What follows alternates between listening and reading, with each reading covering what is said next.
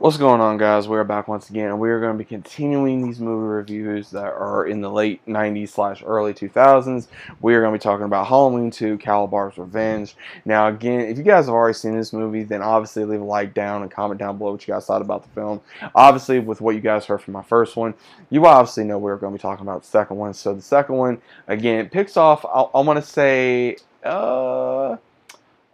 a couple years after the first film, if I remember correctly, and we have right on Halloween where something kind of weird is going on, and we don't know what. And the family of course, Marnie and Dylan and Grandma Aggie and Sophie and their mom decide to have a Halloween party, and we got some new faces that come in, and Marnie meets this one by the name of Cal, who takes her fancy, and he obviously tries to seduce her and uses his charm. And then later we find out that he is the son of Kalbar, who was the villain of the very first film, and he's wanting revenge on what they did to his father in the very first movie. And the entire premise of this is where Aggie and Marnie try to go to Halloween Town to figure out what's going on because of an issue with the book.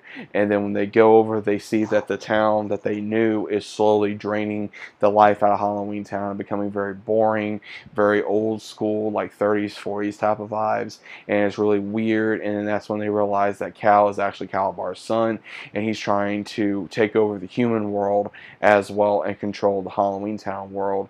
And we just have this adventure of Marnie trying to learn her mistakes as like what her mom had to deal with in the first film, and also help between getting her grandma to focus and still becoming a witch within her own right.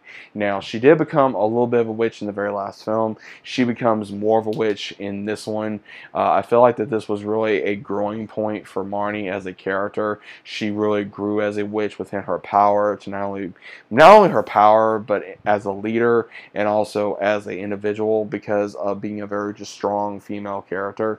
And again, Disney, we have strong female characters. Talking about one now, just saying.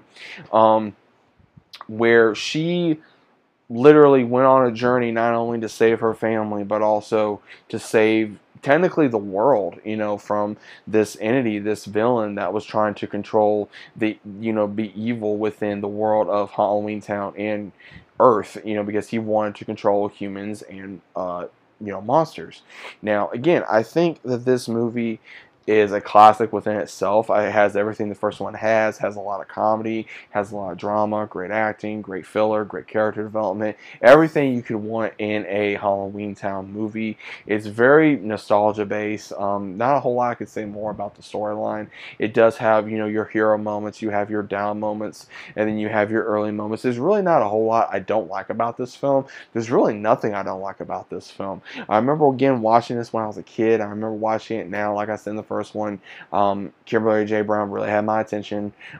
Even still now, she may, but either way, I still think it's really interesting how this movie, again, when you're younger, you did not think that this movie was what I always considered this to be a very underrated movie, and it still is in my own mind. But also, it amazes me of how much of a cult phenomenon of fans love this film, because it's a very nostalgia movie. It's a very fun classic.